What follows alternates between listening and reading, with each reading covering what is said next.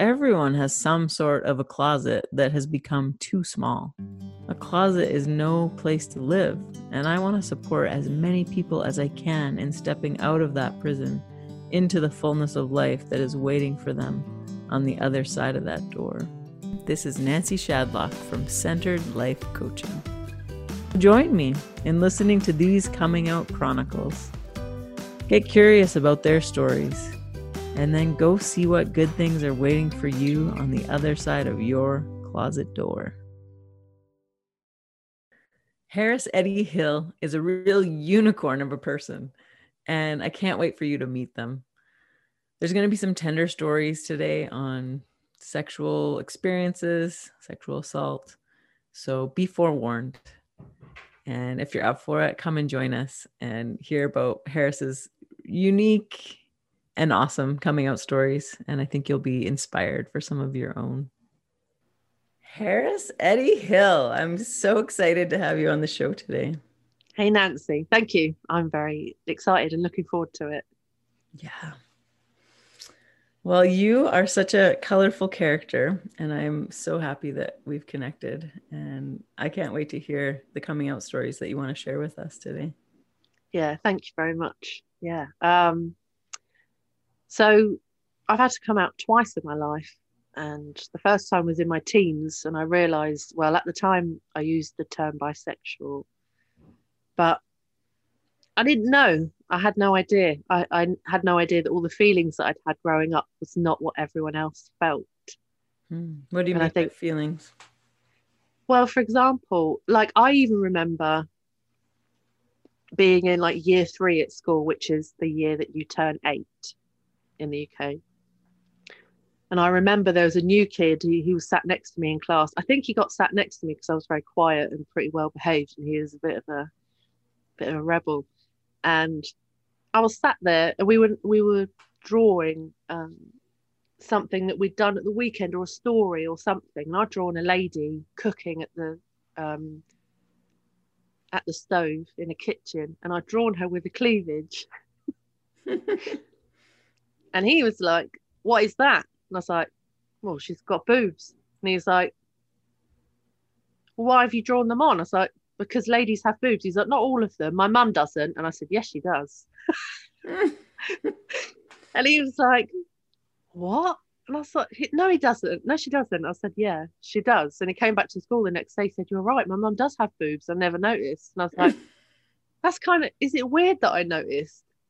Why did I notice and he didn't? And, it was little things like that going throughout my whole childhood. And then at 14, I was at a school friend's house after school, and we were watching MTV, as was the cool thing to do then, watching all the music videos, and Christina Aguilera's Dirty video came on. And I was suddenly self-aware in a way that hadn't quite been before.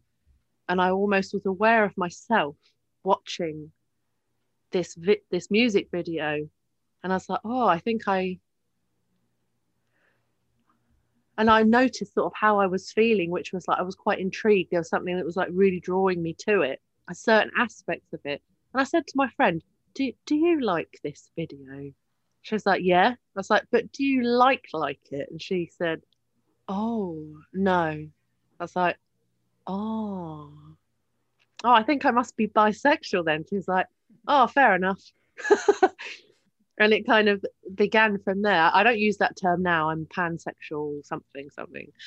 How would you distinguish those two, bi and pan? I think for some people there's such an overlap that it doesn't matter. But I think for me at the time, bisexual felt, I didn't know about gender identity or any of these other things. So I thought, well, it seems I like men and women, so that word fits fine for me. And then I think as time went on throughout my 20s, and particularly when I then realized about my gender identity, I realized that pan was better, because pan for me really encapsulated this idea that I literally couldn't give a flying rat's butt about somebody's gender identity or how they choose to dress or present themselves and stuff. I realized that it was just a complete, like, it's strange to me that people have preferences. I'm not saying that there's anything wrong with it or that they shouldn't have preferences. It was just a concept that I just could not understand at all. Mm-hmm. And I felt that there's nothing wrong with the term bisexual. But for me, it was much more passionately represented how I felt. More expansive. Yeah, possibly. Although, that's not to say that people who are bisexual don't also feel exactly the same way that I do. And I think this is where the nuance of labels comes in. I think it's what feels right and for what reasons you choose something. Mm-hmm. And not being caught in only being under one label or in one way. Yeah, exactly. And yeah, but it took me a lot of years to get to that. And so I told that friend while we were watching MTV, and I just sort of started telling people, oh, I've just worked this out. And I did get bullied at school for it. But because I was tall, I always knew that it wouldn't ever actually come to anything. I mean, I was 5'11" by the time I was 11. So I didn't ever really feel in any real physical danger. People did bully me and they were awful, but I knew that it would only ever go so far. So I think that definitely afforded me a kind of privilege. I wasn't really under threat. And I didn't tell family. I think it's interesting because my kind of family culture growing up was never about talking about how you felt or talking about deep things or being very emotionally honest and stuff. So I was very much in the closet, and there's still a bit of that culture now within the family, not to the same degree. And I'm sure that me being loud and proud and spamming social media with my rhetoric has probably softened some people. But the time that it really came up was a year later. I'd been at a party. I was 15, and there was a girl there who was very well known for being queer, and also she actively pursued people. And so we're at this party. I'd had a few drinks, and one thing led to another, and we ended up in bed together. And I think at that age I was probably a bit young, but also I guess I wanted to know, I wanted to understand and have some kind of grounding experience. And I did think about it for days afterwards. I thought it was fine, but actually it was too soon. That was the conclusion that I came to. So I think I waited about another year before I had any kind of interaction of that nature with anyone else. But as a result of what happened at the party, somebody had found out, and it got back to some bullies at school. The ringleader of this particular group was the cousin of the girl who had seduced me, and she was very angry and very homophobic. So I got hunted at school every day for 2 weeks and managed to evade them. I would eat lunch underneath my best friend's desk in the classroom at lunchtime. And it was kind of a bit of a game. And but eventually at the end of 2 weeks, it just really got to me, and I ended up crying at home. And Mum said, "What's the matter?" And I told her. I said, I'm getting hunted at school, basically. She said, "What for?" And I said, "Well, at a party, I slept with this girl's cousin, and she's homophobic." And my mum's like, "Oh, well, I'm sure it's just a phase." How cliche. How did that feel for you, for her to say that? I just thought it was a silly thing to say, quite invalidating. And also I was like, well, it's also a bit redundant because I've already been in a situation with somebody and now I'm getting homophobic abuse. So whether it's a phase or not is completely irrelevant. Right. And also, by the time that somebody's told you, I say this to parents a lot that I work with, by the time somebody's worked up the courage to tell you, they've probably really, really thought it through for possibly years. Yeah. So by the time that somebody's made that effort and had, like, it takes so much courage to say that, especially unless your parents have said to you from a very young age, you might love somebody of any gender, and either way it's absolutely 100% fine with me. Mm-hmm. I think unless parents make it explicit, there's always that worry, even if they've got gay friends themselves, which my parents did have. It was still weird, and my dad didn't acknowledge my sexuality out loud until I was about 24, so nearly another 10 years later. And what did that look like when he acknowledged it out loud? Like, how is that different than before? Well, I had my first serious girlfriend, and we got together when I was 23 and broke up, I think, about nearly a year and a half later. And whenever we'd have problems, I would share those problems, but I would never explicitly state what we were. But it was obvious. I mean, I spent half of my week at hers, and we went on holiday together. All the things you could do with a best gal pal, but we were like kind of half living together.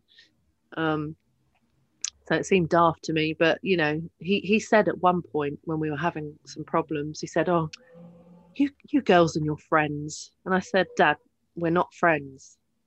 And he looked at me and I said, "Listen, if you don't want to talk about it, that's fine, but don't pretend to be this bloody stupid.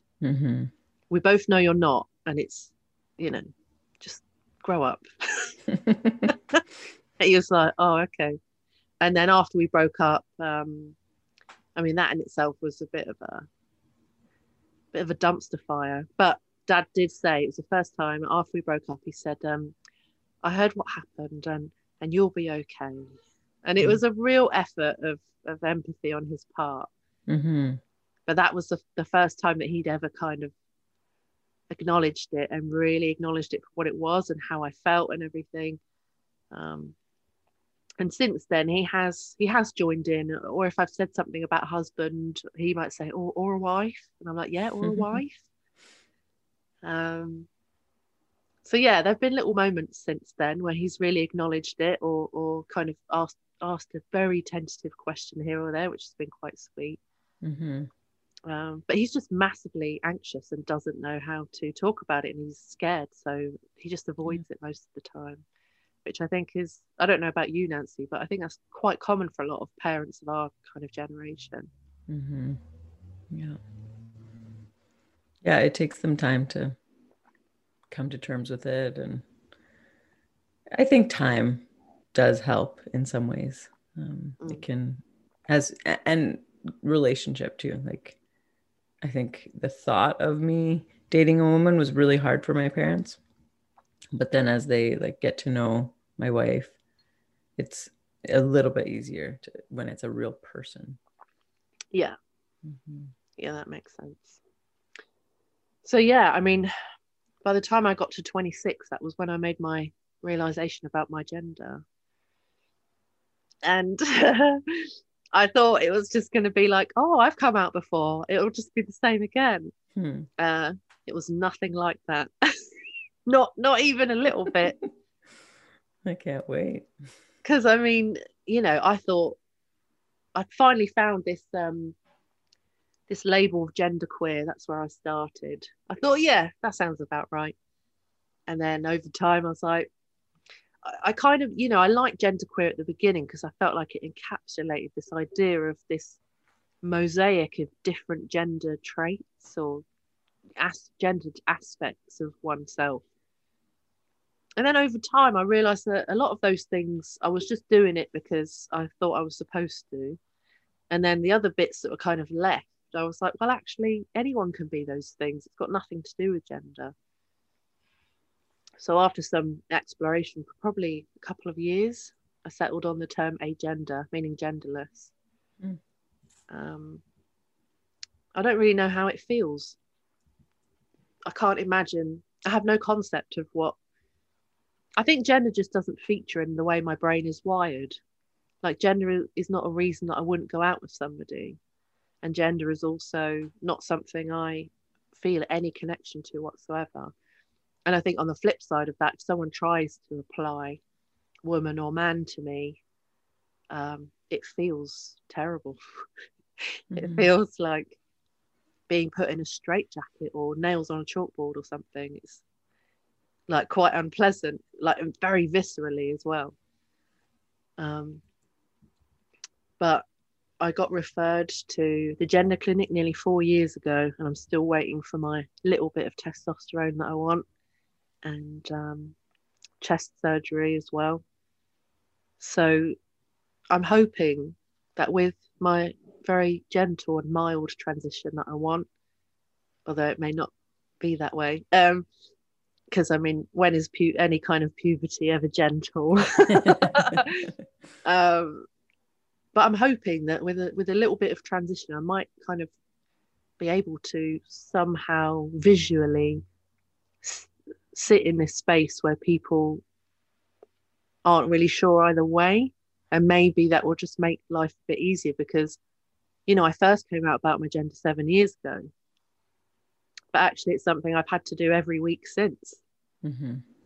It was never as simple as sexuality.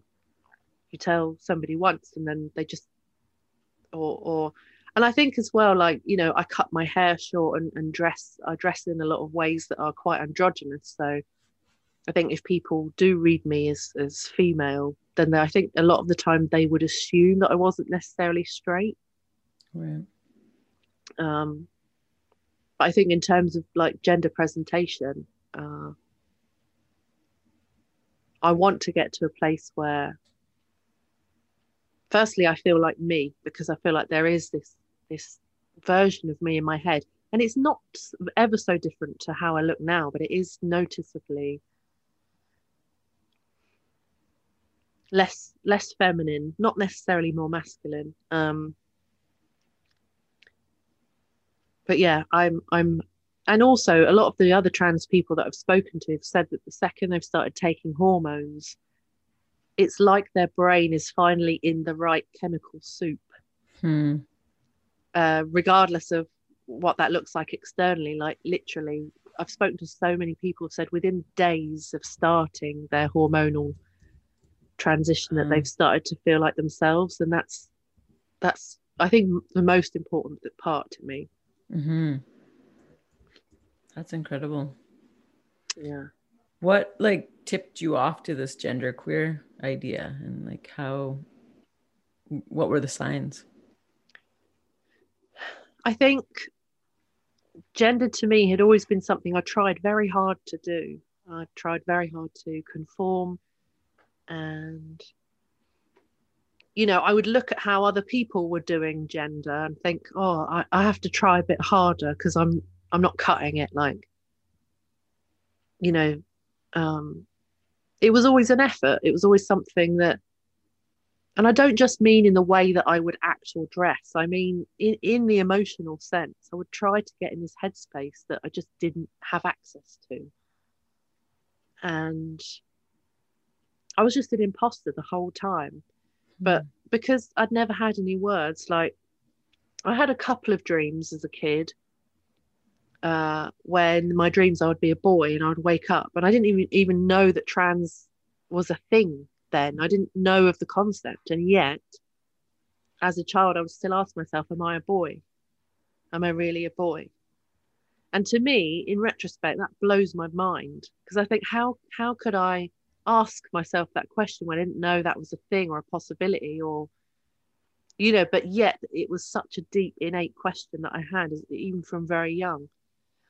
So by the time I was 26, I came across a word that I hadn't seen before. I googled it, and it led me to this entire page about gender identity and all these different definitions. And as I read it, I still get chills now, but I went like hot in the face, and suddenly I was like, oh my God, this is me. Like I knew without a shadow of a doubt, and it was like a real coming home. It was super emotional. And then once that subsided, I was like, well, how the hell does any of this work? I have no clue. I have absolutely no clue. What does this mean? And, I started to follow different people on social media and go in groups and stuff, and watch all the conversations that were happening and try to identify where I was in these conversations and try to recognize when someone was talking, if that was me as well. And sometimes I'd read something and think, oh, I relate to some of that, but the rest of it doesn't seem right. So at the beginning, I thought to myself, well, I want to change my name because I never fit into my old name. It was such a traditional girl's name. And I want to change my pronouns because I've always hated being called a she. And even before I knew any of this stuff, I just always hated it. I would see other people as women and 100% recognized that and admired it and thought it was wonderful. But when it was applied to me, I was like, oh, I don't like it at all. So yeah, at the beginning I was like, name and pronouns, and I think I gave up wearing dresses and skirts and stuff because I was like, I'm only really doing this because people compliment me, not I don't really like it. And I look back now at all the times I would wear mini skirts. The whole time I was wearing them, I was always pulling the hem down to make sure it was over my butt cheek. Mm-hmm. I was always terrified. It was just so uncomfortable and awkward. And even growing up, and people say, well, that's not ladylike. I mean, first of all, that's usually used in a sexist context. So nobody should like that. But I especially didn't like it. I was like, what's that got to do with me? I was really confused about that. But yeah, and then I think it was about a year or two into this whole kind of exploration of gender, I realised that I was getting dressed one morning for a conference that I was going to in London. And it didn't matter. I was wearing one of my favourite outfits. I was looking in the mirror like, why does this look wrong? And I realised that I was the wrong shape. My chest was the wrong shape. And just, it hit me like a ton of bricks because actually I did not see that coming at all. Mm. But I realised that actually underneath all those years of being fighting to love my body because I was so shamed for so much about how I looked, that actually underneath all of that, when I stopped struggling and gave myself a chance to feel how I felt about my body, that something completely unexpected was there. And yeah, it was a surprise. What did you find? Well, throughout my teens, even from my early teen, 13, I was mercilessly teased for being flat chested, even by my own dad. And comments were made about my body constantly that were sexist and objectifying and would make me feel very unsafe. And added to that, I won't share all the details just in case people are sensitive to this, but I was assaulted as a 9-year-old, and I hadn't told anybody at that point. So I think I was dealing with PTSD, not understanding what is healthy and what's a good boundary, and then on top of thinking about that and being like, what is healthy? How are men supposed to relate to me and women and all of that stuff? I was then also battling this constant objectification from people that I had thought were safe, but who were now saying things about my body in such a, it was so casual. It was like they were talking about, I don't know, it's like they were rating a pint of beer and I wasn't a real person. Right. And so I think that was all so much to deal with. And actually, once I got out of that space, you know, underneath, I had my own feelings about my body, and and you know, these, I think people often mistake dysphoria for being self-loathing, and that's the opposite for me. I actually felt that in healing from all of that and being very body positive, I actually didn't internalize a lot of like the fat shaming and other standards that women are held to so often. But in loving my body for how it is now and looking after it and taking care of it and refusing to criticize it, I did realize that actually it's not quite what I ordered in the you know, and I think I feel like my puberty should have been much more in the middle and neither female nor male. But not many people go through something like that. So you have to, you know, if you can't make your own right hormones, then shop bought is fine. You know, I've been doing some learning lately around reincarnation, and it's been a stretch for me at first to wrap my head around, and yet the more that I hear from thoughtful scholars and people that are sharing actual data of stories of, like, there's a story of this little girl that had these visions of her past life, and she tells her family that she used to be this man Joe, and his wife was this name, and they actually took her back to the town where she said she lived, and she knew where to go and where his house was, and like all these things that it's just like, what? But then as soon as I heard that, I was like, oh, this makes so much sense then of why some souls maybe feel like they're in the wrong body. Like if we can just flip flop from being a man named Joe in one life and then a little girl in the next life, like it makes some sense to me of this not feeling totally at home in a particular body. How does that resonate for you?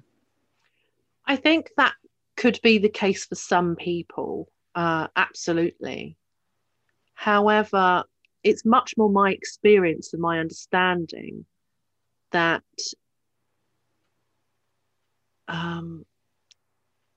in the physical world and in this life, it's much more often the case, I feel, that what you're wired to be, and you know, obviously your brain is where your mind lives and your consciousness lives, and to have a mismatch between that, what's in there, and then what shell you've ended up with, to me is much more you know, I would maybe put it in the same or a similar bracket as needing glasses to see, rather than it being, you know, I think people consider it an existential thing because in our society it's so heavily assigned meaning and everything.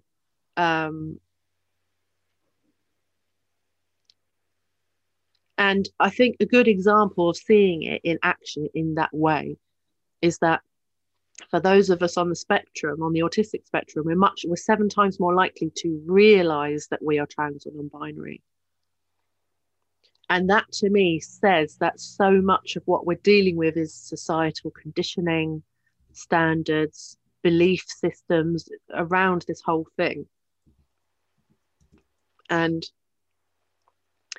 you know, I'm sure I vaguely recall in my work and talking to thousands of people in my community, that some people do connect strongly with past lives, which is why this one might feel odd to them because they've kind of reincarnated as another gender or in a different body or whatever. But yeah, I think that's definitely one way I think that these things can manifest. And I would be hesitant to kind of put the entire trans non-binary experience down as one particular reason. I got into the idea of reincarnation within the last 3 or 4 years, And for me, that was also kind of a bit much for my brain. But similarly to you, though, I've seen loads of stories where children, and often it's like pre-7, isn't it, Mm-hmm. when they're remembering all of these things from past life. Like there's now scores and scores of studies and investigations of these children who can recall all kinds of things that they've never been exposed to in this lifetime, and they can give details of things. Um, it's happened enough now, and many times we have information on it enough, I think, to at least consider it a strong possibility. Mm-hmm. Um, and actually, in my own exploration into this stuff a few years ago, I started listening to it just because I was bored of listening to self-development. I needed something just that I would enjoy that didn't have any particular purpose to it. And I started off with Dolores Cannon's audio book, Five Lives Remembered. And she talks about how she and her husband regressed this woman by accident in the 60s on a US military base where they had trained as hypnotists, which at the time was only ever used to help people with losing weight or giving up smoking. They accidentally regressed her, and then this book is basically the transcripts of all of these sessions with this woman and the 5 lives they regressed her through. And I was like, yeah, that's cool. I found it interesting. I thought, I don't really care if it's real or not. I just enjoyed it. And then I listened to another book of hers. I think the next one I listened to was Keepers of the Garden, which talked all about how she regressed this guy in his 20s. I think this was, like mid-80s or something. And it turned out that he did have many previous lives, but this was actually the first life he'd had on Earth, which obviously to the average person is going to sound absolutely like, what have you been smoking? But actually, I think similar to a lot of her work, she does constantly kind of metaphorically poke her kind of subjects or her clients, and she's not around anymore, but she often will test them over and over again to make sure that their story is concrete. And every time, from everything I've ever heard of hers, she always gets like quite a strong reaction when her subject's being tested, and they're like, no, why are you trying to make me remember this incorrectly, or why are you trying to, they're usually very, very passionate about being extremely accurate with their recounting things. And as this bloke was talking about this being his first life on Earth, suddenly I felt like I understand myself, because broader than gender identity or sexuality or anything else, and also I think maybe being on the spectrum a bit, I actually think humans are very weird, and I still feel like I'm discovering things about them now that it's just so bizarre to me. And I mean, I think somebody who's a bit more skeptical and a bit more kind of in the material world rather than the superstitious or the supernatural would say you could put all of those feelings down to emotional loneliness as a child, so on and so forth, which is fair enough. But I do still enjoy this idea that this is my first time here and that I'm experiencing humans for the first time, and marveling at how strange they are, and the amazing and seemingly insignificant aspects that humans seem to cling on to for meaning and a sense of security. Yeah, it's so much bigger than we see right now. And yeah like I think that's what I get from it, is this, that our souls are agender, or like that it's so much bigger than anything that can be encapsulated in these little boxes. And yeah, definitely. yeah. This episode was brought to you by Centered Life Coaching. And I've got a special new offering I'm excited to share with you. Does life feel a little bit crazy right now? There's a lot of hustle and bustle. There's a lot of noise. It's hard to hear yourself. I got you. Join me on the front porch, away from the hustle of life. Sit down. Take a breath. Share what's on your mind and heart. This is where you'll discover your true self. Come and hear yourself into being. You'll be astounded at what you notice. There's a link for the front porch sessions in the show notes, or you can sign up at centered.ca. I'm waiting on the front porch for you. Are you coming?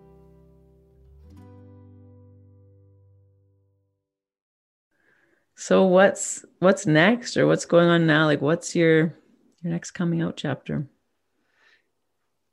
I think now I am really, my mum said to me a little while ago, actually, she said, your 30s are often full of epiphanies and these massive realizations. And I mean, I'm 33 now, and so far there's been a lot of them. I'm a little bit tired, but lots of big ones. And, you know, I think being on your retreat earlier this year, I turned up to that in a time where I was exhausted because I was working my full-time job and trying to do my own stuff, my own coaching and podcasts and everything else. So I was essentially working 8 days worth within 5 days. And I'd been doing that for a while. And I was just in this go, go, go kind of mentality. And when you said about your retreat, I knew intuitively that I should be there and that it would be good for me and it would be something I was doing for myself. And I think the first evening that I was there, I was still in go, go, go mentality, when that's the opposite of a retreat. And I, you know, was part of my brain that was just like, you know, this is taking a lot of time out of your week. What are you doing? And I was just like, we're doing this for us.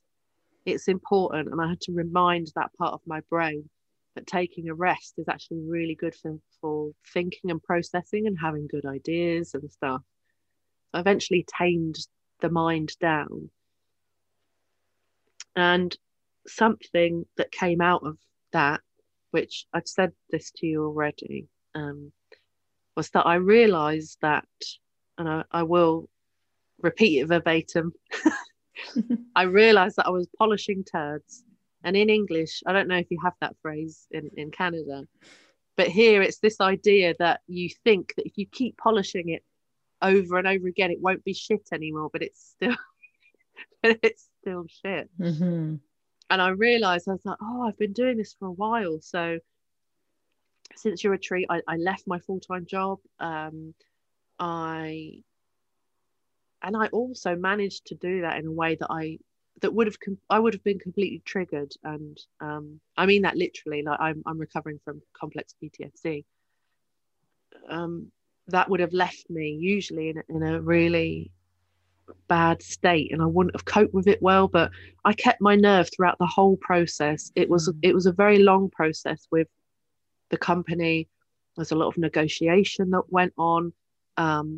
You know, I had to kind of bring people back to, these are my legal rights and this is what I'm entitled to, therefore I will be taking this. And it was such an empowered and assertive thing for me to do. There was no upset. I was like, this is what we're doing. And I worked for the same company 10 years before and had a terrible, terrible time when I was there and got treated really badly. So for me, this time around, because I came back to the country just over a year ago and working for this company again, I kept asking myself, like, what's the spiritual reason? Why am I back here? And actually, it's only after I went through it and had such a terrible time that I realised I came back to rewrite the ending. I was like, blimey, it was it was a long time coming. I was there for over a year. So for me to get to that part. So yeah, anyway. So but you did it. You rewrote it in an empowered way. Yeah, and I never thought I could do that. So That's so awesome. yeah, I'm pleased. And I'm so much happier. Literally, the day after I left that job, I smiled all day, and I forgot that you might smile all day for the sake of it. Hmm. Like, I literally forgot what it was to just be happy for no reason. Um, so that was really powerful. And at the moment, I'm really actualizing and realizing myself in like the most adult way I possibly ever could. And since the retreat, I've thought about so much since then. And as you already know, I go out for walks every night in the dark. I have a cup of tea and a podcast or something on my headphones, and I'm having so many realizations at the moment. And one of them that I had that I really do attribute to your retreat, Nancy, is I've started to realize all the stories that I've been living.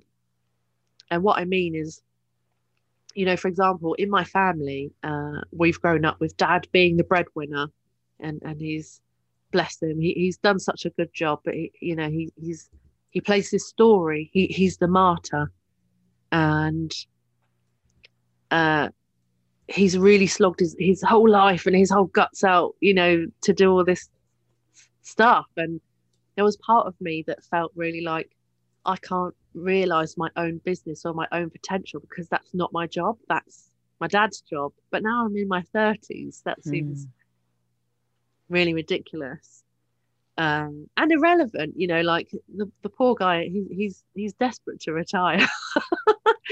Not that I'm taking anything from him other than cramping his style a bit, being at home for a while. But it's really, I've just started to really realize all these different things and all these things that were keeping me back. And before I came back to the country, I traveled for over a year and a bit. And in that time, I really disconnected from my history here. And to suddenly be anonymous for the first time in my life, nobody knew who I was. I remember I was cutting somebody's hair in the garden of the hostel that I ended up managing. And people said to me, "Oh, do you actually know how to cut hair then?" And I had a hair and makeup business for years. And it was what I was known for in my circles. And, I was really good at it. And I got invited to work abroad and at conferences. And I had international clients who would come every time they came back to the country. They would come and see me for a haircut.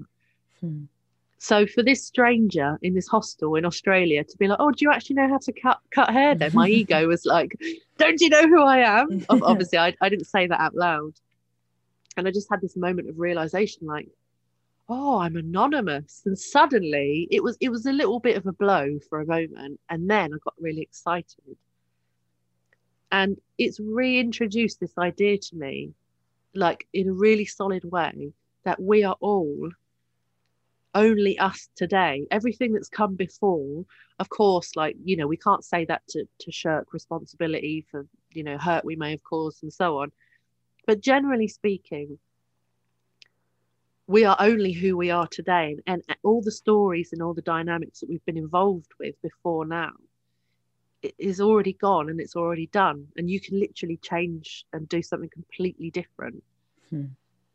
And I think that's the power that I'm really starting to concentrate on, because I think most people can relate to this idea of being stuck in a rut or repeating the same thing day in and day out, and you're actually not that happy or you're not that excited, you can't be bothered to get out of bed. And actually things could be totally different if you're willing. I think if you're willing to throw it out the window, then you can rewrite, you can do whatever you want to do. It might not happen overnight, but I think it can happen pretty quickly. So I think this is the next part of my coming out, is becoming this version that I know is in here and has been stuck underneath other people's crap for all my life, and other people's expectations. And like I was talking to a guy recently on a dating app, and he said to me, "Oh, I'm glad that you're having a better week. Last week your voice note, the swearing was a bit too strong." I said, well, maybe I do swear a bit less when I'm happier, but I assure you I do swear a lot. So if it's not your speed, then that's fine. But in that case, we're not going to be compatible. And even me 5 years ago would have been like, oh, okay, sorry, I'll tone it down. Right. So I think, yeah, coming into this part of your life, and I've seen other people do this, so I'm so grateful for that, and I'm it's what gives me hope that you can become this very solid version of yourself that's quite immovable, not for the sake of being stubborn or unwilling, but I don't think you can thrive if you're constantly battling other people's expectations or opinions of you. Yeah, it's like an internal consistency. Yes, yeah. So this is the next part, and I actually wonder if this is going to be the largest ever kind of coming out for me, because it requires, I think, if you've got something big to say and something big to offer the world, that's quite uncomfortable firstly for you to do, and it's very uncomfortable for the people around you who are used to you and have seen the old you. And I think that will possibly, you know, from where I'm standing now, and I'm already, everything I'm doing is gaining momentum, I can see that this is going to be the weirdest one. and the one where people are like, yeah, I really don't know about this. And I'm glad that I have friends who are excited for me, because there are some who are not, or don't want to get involved. And, you know, I've got some friends who've never listened to an episode of my podcast, and they kind of avoid what I'm doing. They avoid who I'm becoming. So, what will be so big? Like what will that huge shift look like? I'm not 100% sure. I'm open to it. But one little thing that tips me off is when I was traveling, I had a boyfriend for about 5 months. It was the first boyfriend I'd had in 8 years, because in between those times I dated only women and other non-binary people. And he said to me, this boyfriend said, it's nice being with you, because although you're like queer and you're this, that, and the other, you don't go on about it. Like, you'd barely ever mention it. And I was like, oh dear. And what I heard really was like, you know, I know that you're queer, but you're not so queer that I have to think about it, or that I have to honor it, or that I have to get involved in conversations or talk about this very important and lovely part of you. What I heard was, you're palatable enough for a queer. That's what I heard. And I was like, oh no, that's not going to do at all. That can't be. No. And I was like, oh God, you know, other than you know, interviews and conversations where this is relevant, I talk about lots of other things besides gender and sexuality. But the fact that somebody in my day-to-day life basically tells me, well, you never talk about it, and that's what I like about you, I was like, oh, that's a bad thing. So I think this version of me that is sort of manifesting, coming into being, like the guy who told me I swear too much, I think I'm becoming less palatable because I'm more myself. I'm not censoring myself so much. And I've even started doing TikTok videos, which I never thought I would do. I'm getting right out there, hey? Yeah, I think it's being you unapologetically, however you do that. Mm-hmm. And yeah, I think that's probably the biggest coming out of all, maybe. That's incredible. May it be so. Hell yeah. I will be watching and cheering. Thank you, Nancy. Thanks for being here today. It's a pleasure. Thanks for listening to the Coming Out Chronicles. If you enjoyed it and you think it would be helpful for someone else, please share it with them. If you'd like to connect with me, reach out on social. I'd love to support you in the next chapter of your coming out story. I I can help you know yourself, free yourself, and be yourself. Until next time, this is Nancy Shadlock from Centered Life Coaching.